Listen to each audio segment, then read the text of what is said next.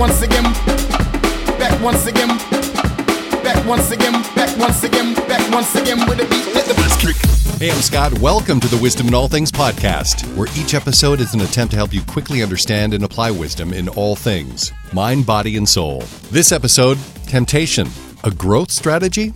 Tim Chaddock quoted 17th century English preacher John Owen when he said, "Temptation is like a knife that may either cut the meat or the throat of a man. It may be his food or his poison, his exercise or his destruction." Chaddock spent some time with Ed Stetzer, and in that interview presents an interesting, if not empowering, take on our options for responding to temptation. He said, in short, temptation can kill you or it can make you stronger. Up to this point, if you would have asked me what our response to temptation should be, I would have given you the one-word response I was taught. Flee. You eject, like a fighter pilot in an F-16 that's on fire. But getting away may be only part of the plan. Consider thinking of our response as you would an evacuation plan.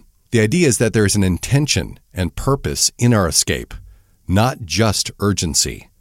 Less panic, more controlled response.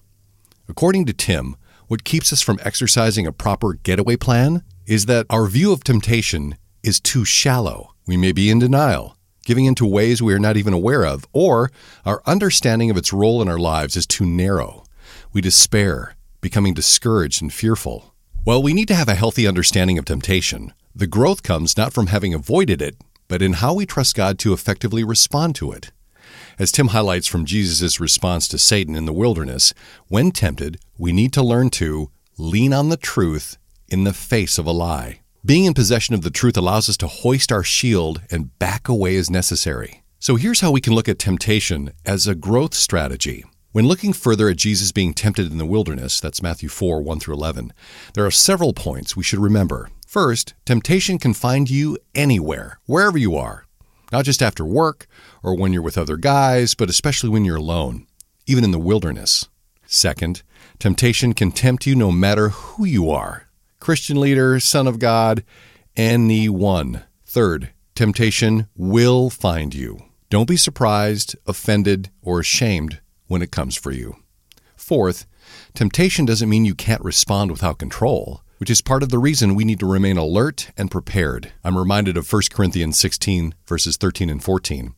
Be on the alert, stand firm in the faith, act like men, be strong. Let all that you do be done in love. The growth comes from identifying the lie, but then responding to it with truth. I'll close with this quote from Tim. Every temptation contains a lie, which if believed, weakens our spiritual health and leads us down a destructive path, away from what God intends.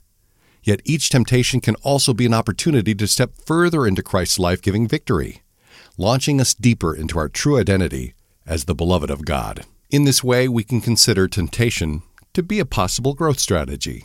Go to wisdominallthings.com to listen to other episodes and to get signed up so we can do this through email. I'll send you the wisdom for free. Who couldn't stand to exercise just a little bit more wisdom? Go to wisdominallthings.com.